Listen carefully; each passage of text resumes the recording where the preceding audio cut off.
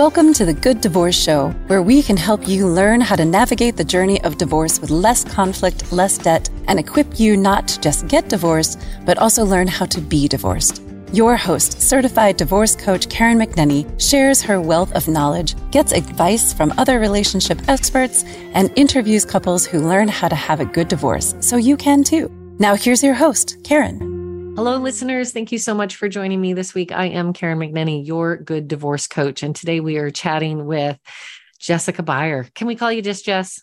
You can definitely call me just Jess. Yeah. Well, Jess is one of these serial entrepreneurial individuals who has built for you specifically a beautiful software, an app called Habit Money. Jess came through her own journey, not only as a child of divorce, but then also as someone seeking, where am I going to put my skills? Part of her journey was getting an MBA at Stanford and eventually becoming the most surprising founder of all, because you're the first to admit, Jess, money was not really your jam. Not so long ago. So she is here to talk with us today, not just about what to do with your money, but more importantly, how we interact with our money day to day and make healthy habits so we feel empowered and capable of maintaining a financial sustainable life. Welcome to the show, Jess Beyer. Thank you, Karen. I'm so happy to be here. Thank you for having me. I want a little more information about the stepping stones that brought you into creating this app, and then we'll talk more about the app itself. Sure. So I would say it's sort of a dual path, one that's really personal and one that's really professional. So when I came to Stanford, my vision was to become a startup founder, and I was incredibly naive because I didn't know what that meant.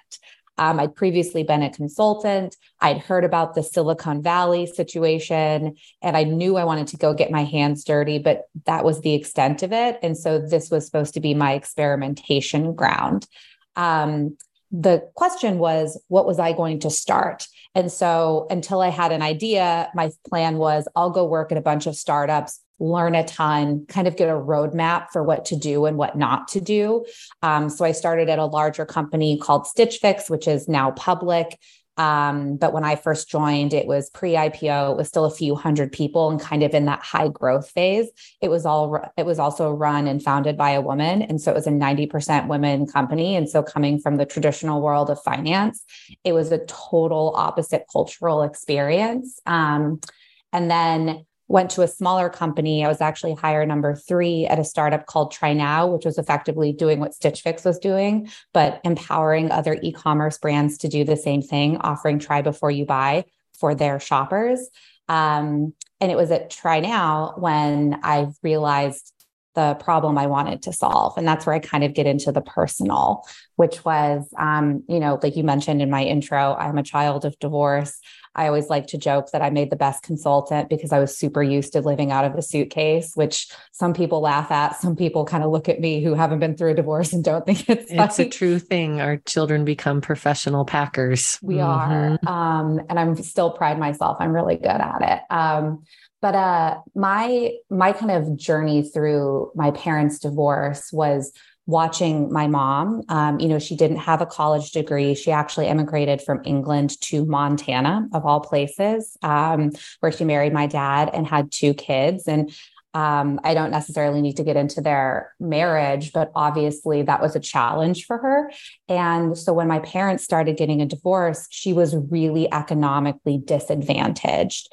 And throughout, my childhood, I watched her have to make choices that were not necessarily aligned with what she envisioned wanting to do in the world, because everything had to be about money and she didn't have the skills or the tools to manage that. And that was a huge motivator for me in my life for why I studied economics and went into consulting and went to Stanford. My internal drive was I want to be fully independent, so no one ever has to take care of me. And when I finally end up with a partner, I'm with them because I want to, not because I have to. And I just want to celebrate your mom in that. And whether it's your mom or it's a dad or we're in a same-sex marriage, Your story is specific to your mother and her coming out, which is not uncommon for women of a certain age who there was a social standard. And we all participated and bought into that and had wonderful fathers who were supporting the family by leaving and going to work and bringing home the bacon. And we had moms who were supporting the family by making up the bacon, both challenging in their own way. And we've seen those roles shift and change. So for all of our listeners, regardless of what sort of relationship you're in or how you identify in terms of your own gender, these are tools for you. We know historically it has been women who have been disadvantaged, not unlike your own mom. And you weren't really into money. You had to come to terms in your own journey as well. So pick up the story. And you're like, there's a problem I can solve. Yeah. I'm in a relationship with my partner. We didn't go through a divorce, but we were actually together before the pandemic. I went through my own personal depression, anxiety moment, and we actually broke apart and then came back together. And now we're in that phase of our relationship where we're doing our own money planning, and we make a very different amount. And we have made different amounts, either me making more or him making more. So again, highlighting the gender imbalance is the traditional is not necessarily applicable. And we started having this conversation and we both hated it. We honestly are so uncomfortable. My boyfriend is happy for me to share that he said, I would rather do literally anything, including making more money, than talk to you about money. But it was really a forcing function for us to start talking about it. And what it made me realize was when we were looking at different products or solutions to help us have this conversation, to also help us plan for the future, a lot of what was out there seemed to really be for people who already kind of understand money or are excited about doing it. And so the products are more like just informational. But there wasn't necessarily anything out there that would help you overcome some of those emotional hurdles that you might have attached to money. And that was really a big blocker for us, and something, quite honestly, we felt embarrassed about. We kept saying to ourselves, we know what we should do. Why don't we do it? And that was the click for me, because when I started talking to people, we were not the only ones who had this problem. And that's what sent me down the rabbit hole to eventually founding Habit. You talk about it. Some people are familiar with Noom. A lot of advertising out there. Same thing, like when we're trying to lose weight, we're trying to change any habit in our life. Like we know what to do, but we can't always get there on our own. So here comes Habit Money. Would you mind just describing for us what the app is? And at the end of the show, we'll make sure it's in the show notes and how to find it and to bring this valuable tool into your life. But give us a quick picture of how it works and how it can help me. Yeah, totally. And I love the tee up with Noom, because I think that's a really applicable example, and it's using the exact same behavioral psychology principles. So Habit Money is the Noom for personal finance. So the idea is, again, the baseline, it's an app that helps you track your spending. But unlike the other apps out there that kind of just tell you, the example is, hey, Karen, you spent $500 on Amazon last month. You blew your budget. Maybe you shouldn't do that again. What it does is help you bring awareness to your spending every day. So just like in Noom, where you track your calories, and just the act of doing that helps you bring awareness to your eating, Habit does that with your money. So every day you have a mindfulness moment where we text you and say, hey, Karen, looks like you swiped your card 3 times yesterday. Take a moment to go through that spend and not only categorize it, but actually reflect on how you feel, because part of the journey that we're taking you through is helping you align your spending to your values, so that you can feel good about your money and feel confident. Everyone who goes through Habit ends up spending less and saving more. And obviously that's the goal. But 100% of the users after their first 30 days will say, I just feel less stressed. And that was actually one of the number one reasons why I wanted to start this, was to overcome that emotional barrier.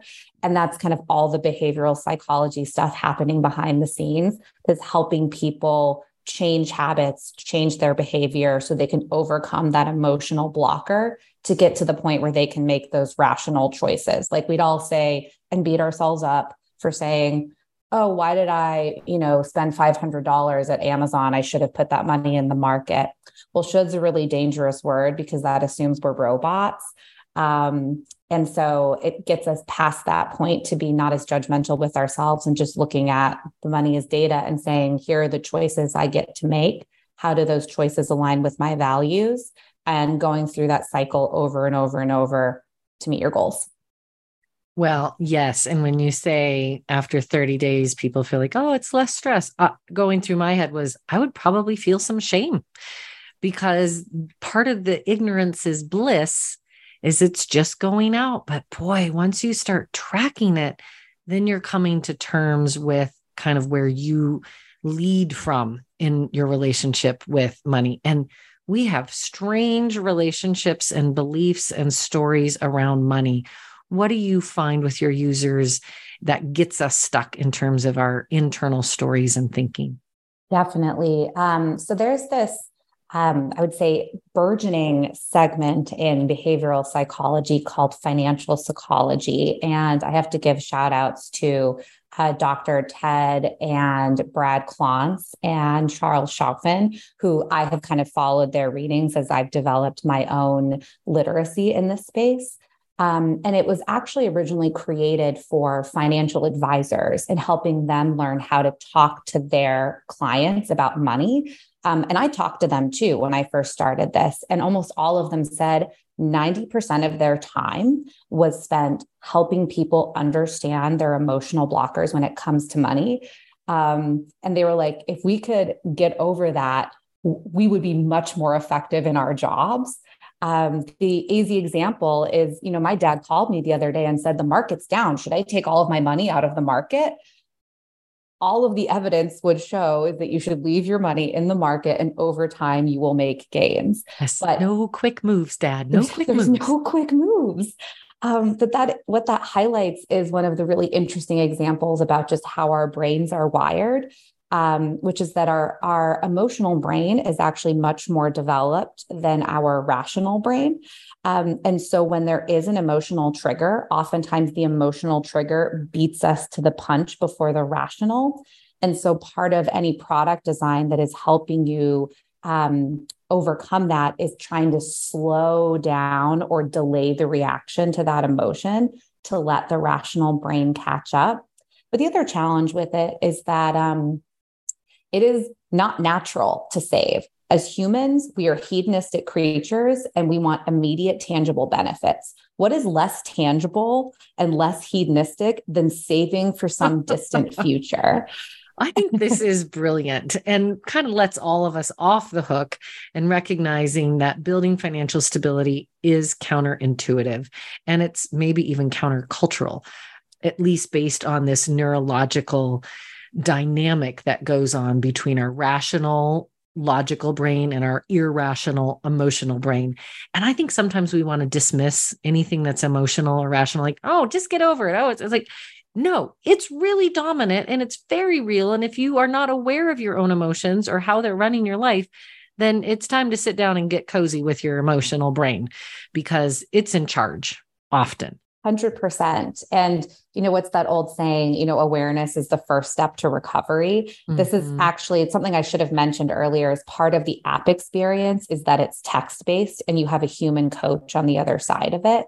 And part of why that human coach is there is to really help kind of reflect these values and these insights back to you to help overcome that emotional aspect.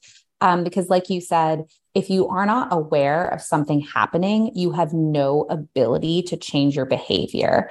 And for the record, not everyone is doing quote unquote bad things with their money. And that's actually one of the first moments, like myth bust moments we need to have when people are working through habit is they use words like, I am bad about shopping. I shouldn't spend money on DoorDash. I need to put more in savings. Like these sort of judgmental narratives we reflect on ourselves.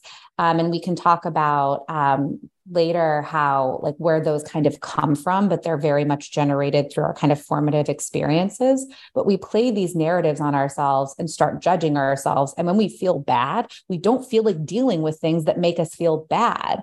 And so even in the first few days when you're going through this, part of the work that our users are going through is trying to distance some of that emotional judgment from just the facts of how much things cost. I went to the grocery store yesterday. Usually my boyfriend goes. I spent $95 at Whole Foods. We track our money all the time, but usually I don't buy groceries. And I was blown away. And I sat here and said, wow, I've been looking at our grocery bills and feeling really surprised at how much things cost. And this just really helped me build some awareness around that. Mm-hmm. And I think for anyone who is listening, which is most of us, and thinking, I'm just not good with money, or I don't even know how it works, we're mostly underskilled. Jess and I were just reflecting before we started our conversation with you listeners that, we don't get this training in depth. We spend 12, sometimes 20 years in education and in the classroom. I'm so excited. My kids got 1 semester of financial analysis, personal finance class of learning. And it's 1 semester and it was an elective. It's not even required. Mm-hmm. So we're learning it on the fly. It's never too late, right? Let's really be clear. You're never too old and it's never too late to learn good money habits to fulfill the financial stability that you're looking for. Absolutely. I think what I would echo, Karen, and I was saying this to you earlier when we were prepping, if there's one thing I want your listeners to walk away with, it's a feeling of confidence and capability. There's so much information out there about personal finance. And sometimes I think that can almost have a reverse effect, is that it can feel daunting or overwhelming. And what I want to instill in everyone is a sense of kind of reassurance, because I was not comfortable with money before. I was overwhelmed by the jargon. And that's why I built what I built, to figure out what steps they need to take and then to take them. But none of this is rocket science. All of this is very easy. But I will still say, it's not just the information. At the end of the day, you already probably know the right things to do with your money. It's just taking the time to articulate those things and then understand how your behaviors and actions are either aligning with the things that you want to do. And it comes back again to that behavioral psychology. Oh, it just sounds like such a holistic approach to financial health. When we come back from the break, we're chatting today with Jess Buyer. She is the founder of Habit Money, and we're going to dig in a little bit to the wage gap. Some of that has been very gender driven, but even as you face divorce, it's not uncommon that one person has been a higher wage earner than the other, and how we make that bridge and how we make sure that things are fair, that big F word that comes up all the time when we talk about divorce. So stay tuned. We'll be right back.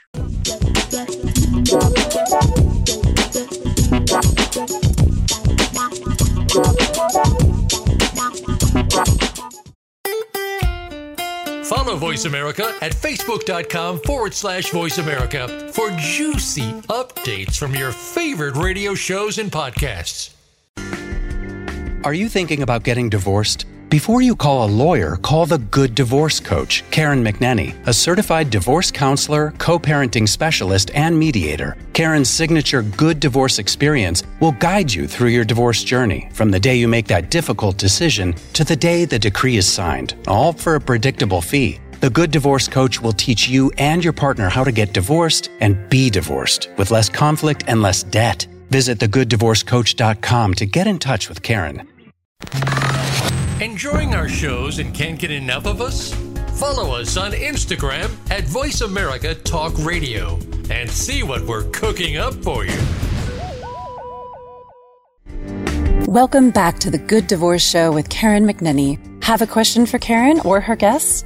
Join us on the show at 866-472-5788. That's 866-472-5788. Now, back to the show with Karen. Hey, thanks for staying with us today here at the Good Divorce Show. I am Karen McNenny, your good divorce coach, and I'm chatting today with Jess Buyer. She is the founder of Habit Money, but also a smarty pants who spent some time getting an MBA at Stanford and studying economics, is a serial entrepreneur, is sitting there today in San Francisco chatting with us, but is a Montana girl, which I really love because, as you all know, I'm a Montana girl. So we have a little sisterhood going there. You mentioned earlier on, Jess, that, you were a child of divorce and you watched the imbalance that can happen when we're not thoughtful about our divorces. And traditionally, sometimes that imbalance is financial. Sometimes it's about child custody. There was a time where there was a lot of what I would call mom bias, where the kids were just sent to go be with mom, or mom would have primary custody and care. And that in and of itself can be a trouble for the family moving forward, as well as we had someone as a higher wage earner, or maybe that parent, often the mom, who was staying at home. Would you mind just sharing a few highlights of how that played out in your own personal experience as kind of a tale of caution to our listeners? Yeah, absolutely. And actually, as you were even just kind of playing that back, Karen, it just made me think about how I would say relationships, and maybe as a result, divorce, have gotten much more complex as our roles in society and in the household have become much more multidimensional. Like you said, the classic Leave It to Beaver was dad went to work, mom stayed home with the kids. You could afford, a 4-bedroom house on one salary. So economically, there have been some changes that have forced us to kind of change roles. And so from my experience, I've actually seen that for, both genders. So my kind of household, when I was growing up, my dad owned a business. My mom, when I was younger, was mostly taking care of us, and work was more of a, back burner. And then as they were going through a divorce, she was kind of the person who was kind of in catch-up mode when it came to her, economic stability. She didn't go to undergrad. She'd actually moved across the world, didn't have a ton of experience, and so was trying to figure out how she would be able to support herself financially. On the other side of it, my dad was actually the primary caregiver, and he had primary custody of myself and my brother for most of our childhood. And so it created this really complex dynamic where, the court system or the societal system would say, mom just gets the kids, dad just works. But it just wasn't that simple. What it's kind of made me realize, and I'm sure as listeners are hearing this, is that there's a lot of places where there's imbalance in relationships. Money is one part, caretaking of the children is another. I don't know if you're probably familiar with the concept of first shift, second shift, and third shift. First shift is work, second shift is home, and then third shift is all of the unseen planning that goes into managing a family and a household. And usually there's probably one primary and one secondary partner in all of those different places. And in relationships, I've actually seen this in some of the users that work with Habit. Sometimes I'm kind of becoming their relationship coach because they're trying to find a way to articulate the value that comes from some of those unseen activities. And I can imagine in a divorce, all of that comes to the forefront as you're trying to navigate how you divide those between two households. Yeah, absolutely. And money can just be so triggering. We live in such an economically driven society that our livelihood is dependent on it. And when you are at the brink of separation, particularly if you have been the lower wage earner, there is a panic and a concern, and it can turn into a scarcity thinking land grab. And that's not what we profess here on the Good Divorce Show, and in the experience of trying to get so that both partners are equally stable, right? We're talking about stability. And maybe we should talk about the F word, Jess. Let's just bring it up. Mm-hmm. We want our divorce to be fair. What does fair mean? And how can it become a blind spot to actually long-term health of our finances? Karen, one of the hard things about fair versus equal is there's a time element to it. If I were to break up with my boyfriend today, we would not have equal financial situations, because I have been working on my startup for a year and investing in myself, and he has not. He's been making a salary. And so if we were married and we split up, instantly there would be a delta. So the question is really equal and fair over what time horizon. I would imagine that fair, or my imagination of fair, is how are you both equally set up for comfort and success in your lives going forward, whether that's being taken care of at retirement, making sure you both have stable homes for your children if you have kids, and backing all of that out. That also just means figuring out, going back to what we were saying about all of the different kind of requirements of you economically and societally. How do you divide those things up so they are fair? Like a very tangible example could be if one partner is making more and supplementing the income of the other person so they could go to school to then improve their economic outlook over the long run. That would be an example of maybe it's not fair today, but it's going to get them to the point where it's fair tomorrow. And we hear a lot about the wage gap. And when you reference the wage gap, you identify it isn't just what's happening right now. It's this idea of catching up. And I just want you to say a little bit more about that, because I think particularly when we're in the divorce conversation, we're looking at a spreadsheet and dollars and cents today. We're not looking at long-term tax implications. We're not looking at compounding interest and the impact of that on retirement. Like you were just saying, maybe someone needs to go through education so they can start earning money, Social Security. There's all sorts of these little nuances that we don't even know what to ask or to think about. So, Master Jess, what should we be thinking about in the moment as we forecast our financial future? That you're asking me the time value of money, which is a very businessy word. And I'm sure even with all of the things that you just listed, Karen, someone who doesn't love money is sitting there going, oh my gosh, what's an IRA? What's a retirement? All of this stuff. And that's kind of the cycle that we often go through. The reality is what we're all trying to do is not work until we die. And so we want to save enough money so we can get to the point where we retire. We're anticipating how much money we will need to live. I realize that's very morbid, but that's what we're doing. And so we're saying, okay, how much do we need to make over the course of our working lives so that we can take care of the ones we love and then take care of ourselves?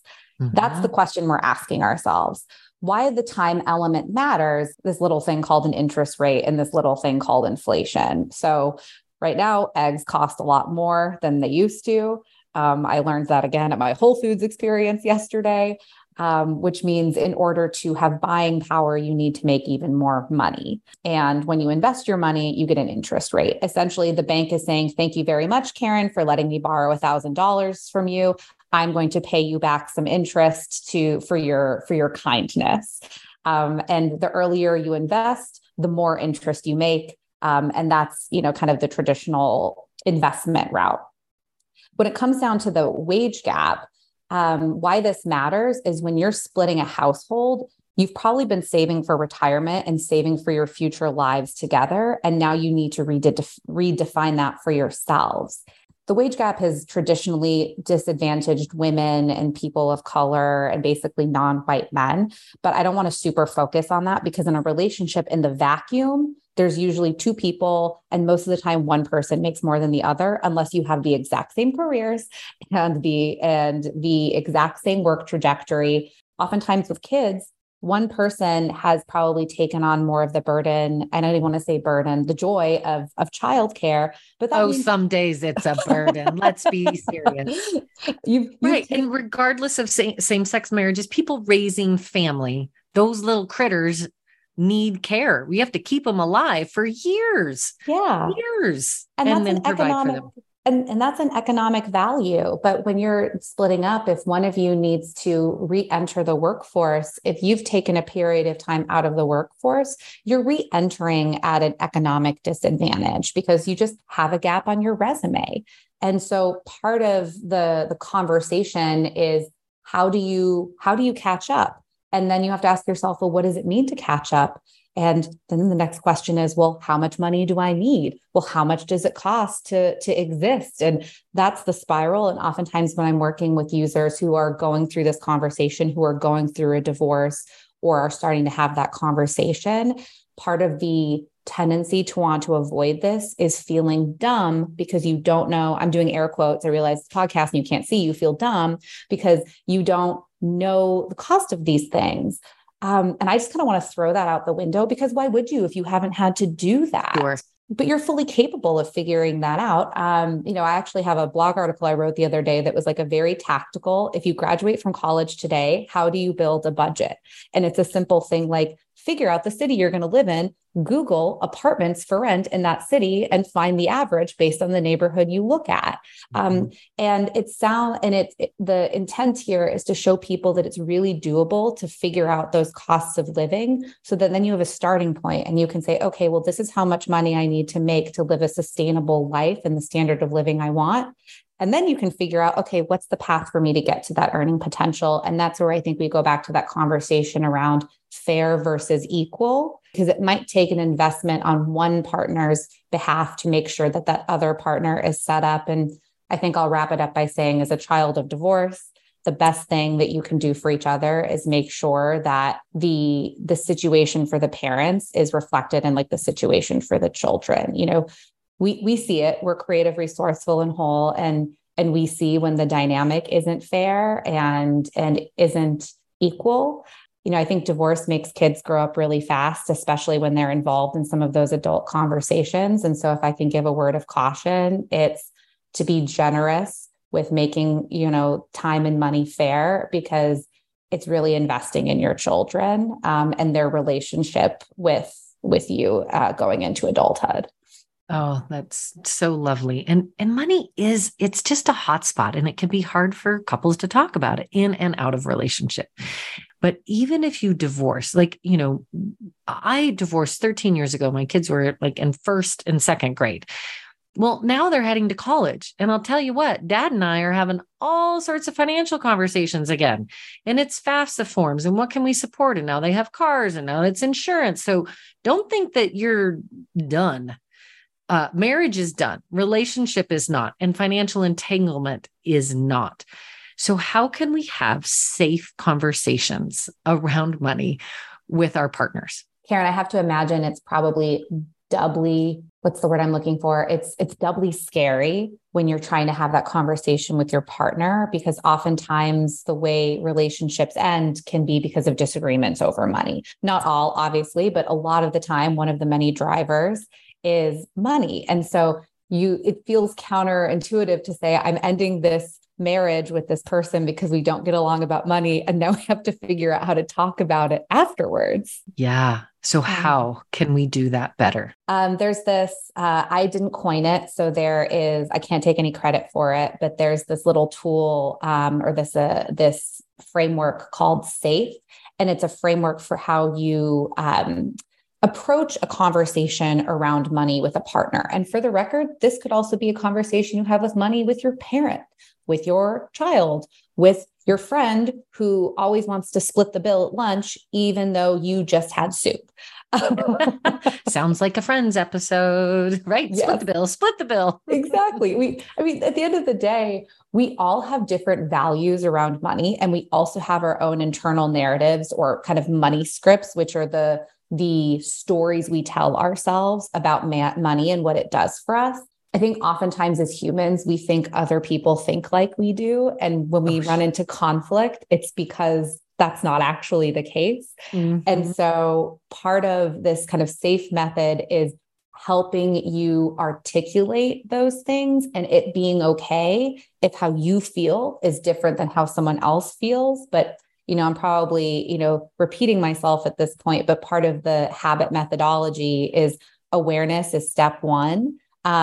Being able to be aware of your own needs and your own values, and then being able to hear someone else's is the first step before you actually take any action. So can I just say that's like a superpower for most people walking on the planet?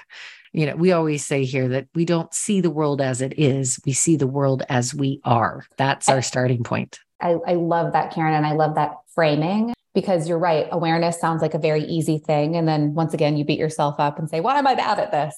Willpower is actually not a binary thing of whether you have it or you don't. It's actually something that you can train, and that is almost more like a gas meter, that you're full or empty. Like, why do you think they tell you to exercise in the morning? It's usually because you've used up all of your willpower at work during the day, doing things that you probably like. No one loves doing email. No one loves taking notes. I don't care if you tell me you like doing those things. As a human, you are using willpower to force yourself to do that. So by the end of the day, you've spent all of your willpower. It takes willpower to have tough conversations. And so it's okay if today you are not perfect at talking about money. It's okay if you don't know what your money values are. The hardest step is really just to take the first one. Well put. Oh, right. Let's hear about SAFE. We'll get into SAFE. So SAFE is speak your truth, agree to a plan, follow the agreement, establish an emergency response plan. So step one is the building your awareness part. Speak your truth. That can be sitting down with your partner and saying, hey, this is how I feel about money. This is what gives me a pinch. I can share personally the example that my partner and I have when we're talking about money is he is a foodie. He loves to eat out. He talks about, he follows all of the restaurants in San Francisco. Me, I could eat the same Cobb salad and yogurt and Caesar salad every single day until the day I die. But we're in a relationship, so we have to compromise. And so that was actually one of the first, I'll call it a pinch that we had when we talked about what our values were. Mine was cooking is a waste of time. Eating is a transactional experience, and I want to spend as little time or money on it as possible. For him, it was cooking brings me joy. This is my hobby. And I love eating and trying new things is exploration and the spice of life. Oh, that's such a good example. And thanks to you and your partner for just sharing transparently. It's just such a clear illustration, again, that we come from different places. And if you don't know, then you're just going to keep hitting on the place of conflict. Yeah, 100%. So, speak your truth. Speak your truth. I learned this in my Stanford touchy-feely class called Stay in Your Lane, or Stay on Your Side of the Net. And what it essentially means is it is okay if you don't agree on feelings, but to be able to name your feelings in a way that are just reflective of you. So the example is I could be saying to my partner, you spend way too much money on restaurants. You're blowing our budget. That's being over the net because I'm saying this is what you do, or I'm saying you're profligate, or you don't understand the value of money. Instead, it's about kind of keeping the narrative about yourself and saying, I feel uncomfortable when I see how much our dinner bills are. And it scares me because I'm worried that we're not going to be able to afford to buy a home. That is completely keeping the feelings on my side of the net. Oh, that's very good and very useful in all of our relationships. Oh, yeah. Mm-hmm. And so that's step one is kind of, call it laying your cards out on the table. Speak your truth, speak your feelings, name what you value. Mm-hmm. The next place is agree on a plan.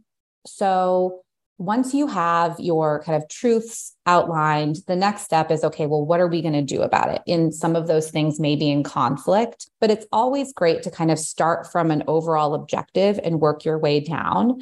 I actually think about decision-making as a pyramid. It's a mission, objective, strategy, plan, tactics, where the top is like the bigger vision and the bottom is how you accomplish that. This is actually organizational behavior, but it's very applicable to relationships.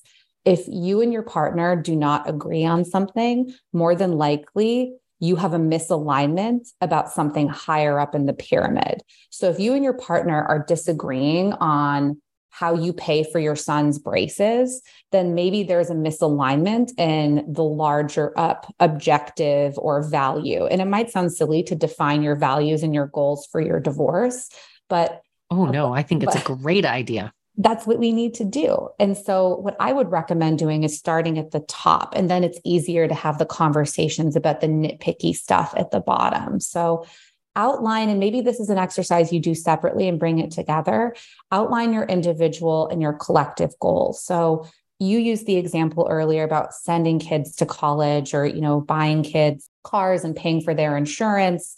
As you're splitting up, where do you want to live? What is your living circumstance going to look like? When do you want to retire? And then back into it and talk about, well, what's the path to achieving those things? How much is it going to cost to actually reasonably do those things?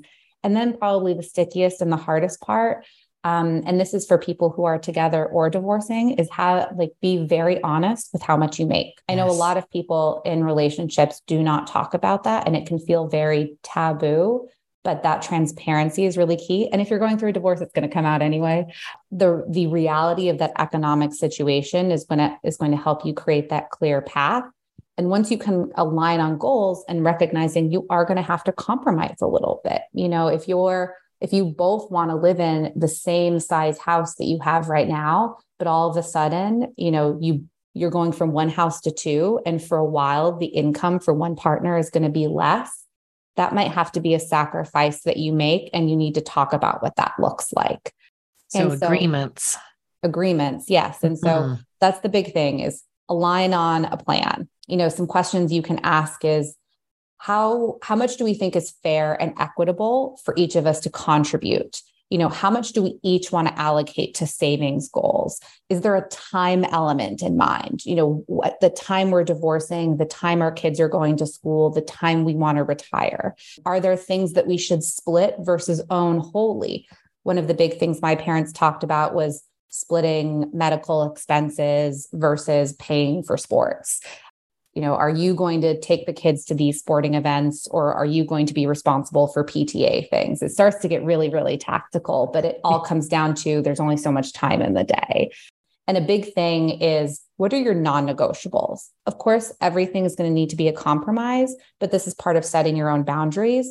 What is absolutely necessary that is your kind of, I will not budge on this thing? And what are the things you are more willing to budge on? Because when you go into a negotiation, there's going to be some pressure there. And so knowing that up front will really help you kind of stand your ground when you feel like you need to. The next one is all about execution. So the next is follow the plan. A plan doesn't work if you don't follow it. And so coming out of the conversation, it's nice to sort of have exit criteria and say, okay, these are the next steps we're going to follow, and maybe setting a date in the future where you come back together and evaluate how that's going. You said this earlier, Karen, it's not one and done. You can reserve the right to change your mind. You guys can establish a plan and start following it, and then say, hi, this isn't working for me. I need to reevaluate. That's okay. And it's really important to kind of set those milestones. And it's okay to come into the meeting that you have and say, I haven't done anything, and this is why.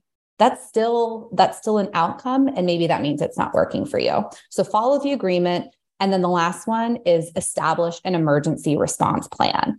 And so that's also an exit criteria. And what that means is, if you cannot agree or you cannot execute the plan, you're almost pre-agreeing to what's going to happen if you guys get to that place. And so maybe it means we agree that if we try to do this for X period of time and it doesn't work, we will engage a third party, engage a mediator, hire a financial advisor, whatever options could be. You're collectively agreeing on when and how you will pull the ripcord if you're not able to do this by yourself.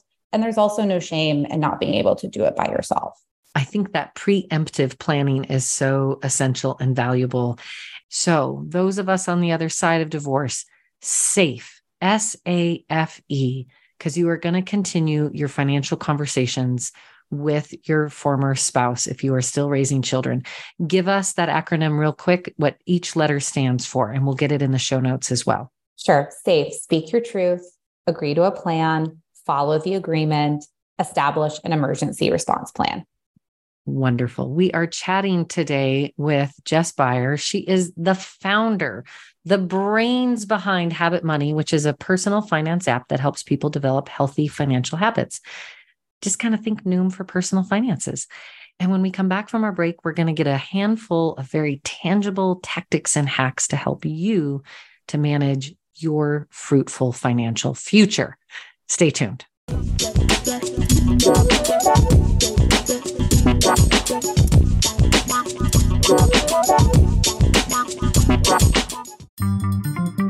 Voice America is on LinkedIn. Connect with us today.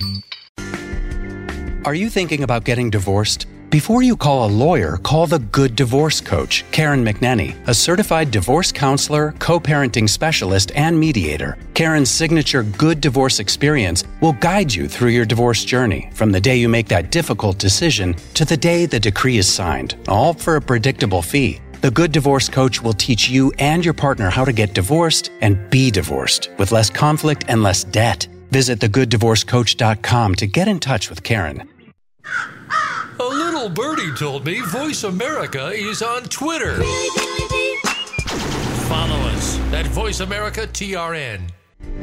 Welcome back to the Good Divorce Show with Karen McNenny. Have a question for Karen or her guests? Join us on the show at 866-472-5788. That's 866-472-5788. Now, back to the show with Karen. Welcome back. Thanks for staying with us today as we talk about our relationship with money, which is complex for most of us. Money is always a trigger in the finances of the future when we're moving through divorce, and how we can do so in a way that doesn't blow it all up, doesn't send us down the scarcity model, and where we can create two solid households that can provide not only for the children, but also provide for the individuals running that household. And to bring us some of that wisdom today is Jess Buyer. She is the founder of a wonderful new financial app just released over a year ago called Habit Money. Welcome back to the show, Jess. Thanks, Karen. We don't have too much time left today, so I want to give our listeners a few very specific tactical things that they can begin to do or think about immediately, starting today even. Where do we begin our healthy relationship with money? I love it. So if you're sitting there with your notebook, here's your to-do list walking away from today to kind of begin your financial health journey. And this might not be a surprise if you listen to the rest of this podcast, because I'm going to say the same thing I've said twice already, which is bring awareness to your spend. Tracking works. Maybe you're not someone who wants to track every day. Maybe you're someone who needs to just look at your credit card at the end of the month, but bring awareness to your spending. I know it's easy to want to be avoidant, especially if you know you've spent a lot, but that's always going to come back to bite you. And eventually you're going to have to look. And I promise you will feel better if you know where your money is. Imagine a world in which you don't worry about avoiding your credit card statement because you already know what's on it. Knowing where your money is going is just so critical. It's critical for your confidence and it's critical for your financial future. A friend always says to me, pay yourself first. And what she means is put your money in your savings before you spend it. And I just love this mentality, because what you're doing is saying, I'm investing in my future self. Take the time to do this. And once you establish a routine, it's really not that hard. And if it's something that really stresses you out, that's literally what Habit is here for. So we can help you get started. And I promise it's not painful and can actually be fun. But I find the ignorance fun, where I don't really see where it all goes. And it's very blind spending, and that does not serve us. So tracking and awareness, job one. Number two. Job two is, so once you know where your money is going and you've decided what you want to do with it, automations are a great way for the avoided person to be avoided and healthy. So automations are great to help you kind of overcome those tendencies for, quote unquote, bad behavior or overspending behavior. So one of my favorite automations is, and this is honestly something I recommend to all of my users, it's what I use. Create separate accounts that are for separate things. So this is, I'm not a financial advisor. I'm not going to give you retirement and investment advice. I'm here to tell you how to structure your money so you have the money to invest. I like having 3 buckets. Your rainy day emergency fund, that's do not touch high yield savings account. There's your buffer savings account that is for when you have spikes in spend. So things like, you don't spend the same amount on travel every month. You don't spend the same amount on gifts every month. That's your buffer. So when you need to borrow from here, you're not borrowing from the emergency fund, which can also be the place where you put your investment money. And then you have your checking account, which is where you pay all of your bills, either using, you use your debit card to pay for things, or you use your credit card and you pay for your credit card statement out of your checking. My recommendation is to have your direct deposit go into your do not touch account, and then set up automations so that you get auto transfers from that account into your checking and your buffer account. So simple math, let's say I make $5,000 a month. I want to save $2,000 and I have $3,000 to spend. And I want to split that $2,000 between my do not touch and my buffer. I would see when I get paid twice a month, and I would set up auto transfers so that the day after those deposits happen. And so there's this, again, psychology. Out of sight, out of mind. If all you see in your account is the money that you've budgeted for yourself to spend, you're more likely only going to spend that money. And what's super fun is when you are being avoidant and not checking your savings account. Once a quarter, you're going to say, oh, I wonder how much money is in my savings account. And you're going to look and it's going to have a ton of money in it, and it's going to feel really good. And that's a really addicting feeling. Oh, that's great. And I think that's so opposite of certainly even what I do, which is everything goes into my checking account and then I parcel out to my savings. But oops, I actually do want a new rug. So I'm going to just hold a little bit more back. And it's just that simple. It's the slow erosion of decision-making every day that erodes our future financial stability. I love this idea of pay yourself first, which is really about your future. I've even heard it said, like, don't put money in your college account for your kids, put it in your retirement. No one's going to give you a Pell Grant to retire, Karen.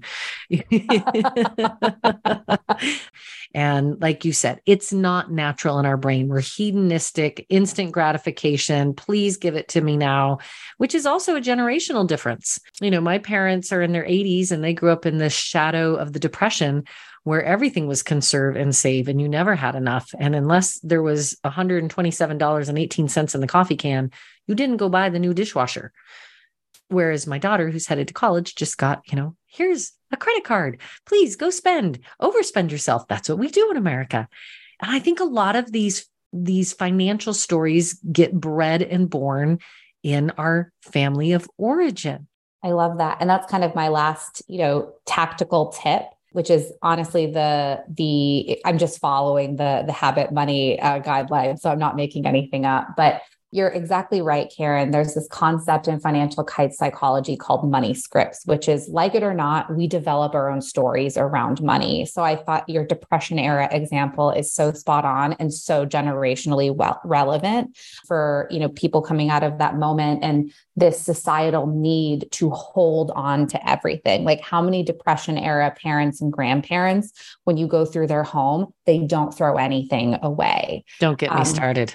That's a money script. My partner and I actually talk about this because I grew up feeling fairly fine. I never thought we had a lot, but I never felt poor until I applied to go to college. And I realized my dad made $25,000 a year and we were at poverty level. And that really impacted my own financial scripts. And I still have a narrative around security and safety that comes from my parents' divorce and how much they made. And that narrative is money is security. And so I don't want to spend anything. My boyfriend grew up in neighborhoods where they were pretty wealthy and more wealthy by comparison. And so for him, even though he grew up with more money, he actually has a very different attitude than I do because of our different upbringings. Mm-hmm. And so, he felt like he heard, we can't afford this a lot. And so he really loves to make money so he can spend it and have experiences. And I want to reinforce that no script is bad. It's just what they are. If you are a parent going through a divorce, or you're thinking about a separation, or you've already gone through that transition and you're looking at recoupling, this is a great opportunity for you to redefine what your children will see when you model healthy financial behavior, because whether you like it or not, they are listening and they are watching, and the choices that you are making with your previous or current partner will impact how they think about money. And I really encourage you, to the level of appropriateness based on age level, to have the conversations about money and the value of a dollar and affordability. They are starting to teach this in schools, but this is really a lesson that I think is important coming from the home, because your parents are your first teachers. That's right. Parents are the first teachers, and financial literacy rests often on the shoulders of the home, because it's not something that we're actively teaching it in the schools. And if there's old habits and patterns that don't work for you, this is your time to change them. And as you go out, those of you listening who are on the other side of divorce and you're managing, that past relationship with your former spouse, but you're looking to re-partner, then take new habits, literally take habit money with you. Have your teenagers who are heading off to college and starting to manage their own money and figuring out how to do that. Set them up with habit money. So tell us, Jess, how do we get our hands on this tool? What can we expect from it? What do we need to know to move forward in our own financial health? Absolutely. So I think a lot of times, Karen, the question is, when should I do this? And the answer is, whenever you're ready. A lot of people will find that they deal with money when they have to. And so, like you said, when you're having a money moment, if you're thinking about separation, if you just graduated from college, if you're thinking about having a baby, if you're planning to recouple and combine your finances, most life decisions are money decisions. And so now is the time to think about it. If you want to try Habit, you can go to yourfinancialhabit.com and click on sign up. And you'll go through a really easy form where you tell us a little bit about your financial situation. Guesses are fine. Again, I won't make you go through your credit card statement yet. And at the end of that, you'll schedule a call with a coach who will work with you to put together a personalized plan on how to bring awareness to your money and kind of do all of the things we've talked about today to get to your healthy future self. From there, it's completely text-based. So my philosophy is the best financial app is the one you never have to open. So there is an app that sits behind the scenes that is available to you, but most of the engagement is through text message, either with the platform directly or with your coach if you need extra help. I think a big thing here as a human is really, really helpful when you're going through more of that emotional awareness. Right now, I have a beta product. And so I have beta pricing that is $29 a month. Everybody gets 30 days free. And what I say is, if I can't help you save $30, I've got bigger problems on my hands in terms of running a business. But you also need to be able to see the value of this. It feels very counterintuitive for me to say, hey, pay me money to help you save, but I promise you it does help. And I feel so confident. I'm very happy to give you that 30-day investment. That price will go up when the full product suite is launched. So now is like a really, really great time to sign up. And most people also get to work with me because I'm a small startup growing business. So if you like listening to me today, then that gets to be another extra benefit. You're probably going to be that financial coach on the other end. Tell us again that website and where to find this wonderful product, Habit Money. Your Financial Habit. So www.yourfinancialhabit.com. And there's a little menu icon at the top where you can click in a drop down and click sign up. And you'll get taken to our getting started form where you can fill out your information, get a call booked, and go from there. Wonderful. Jess Buyer, founder of Habit Money. What would you want to just say to our listeners today at the end of this financial discussion? What do they most need to know from you? I would say two things. One is you can do this. That little gremlin on your shoulder that says negative things to you, like you're not smart enough, it's too late, That little gremlin may have served you in the past, but it's not serving you right now. You can do this. None of this is rocket science. I truly was in your shoes before. And if someone like me who basically avoided paying their credit card for 10 years can do this, so can you. It just sometimes you need a little bit of help. And that's what we're here for. The second thing is there's no one right way to have a healthy financial future. I think in this day and age, especially with Instagram, especially with just kind of like this 24-hour online place, it's really easy to compare ourselves to others and to think that we are doing something wrong because someone else is doing things differently. Obviously, there are some basic financial principles that we should follow so that we are set up for financial health, like spending less than we make. But in terms of what you spend your money on and what you save for, that really comes back to your values. And so the sooner you can kind of get in touch with those and feel good about those, the sooner you will feel better and less stressed about money because you're more focused on what you want to do versus what everyone, either society or your parents or Twitter, tells you should be doing.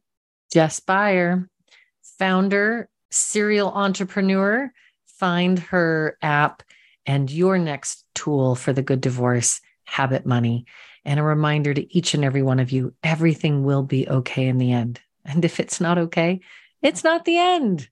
Have a good week. Thanks for listening. Do you have questions or thoughts about this week's episode? Let us know by following The Good Divorce Coach on Facebook and Instagram @GoodDivorceCoach and leave a comment.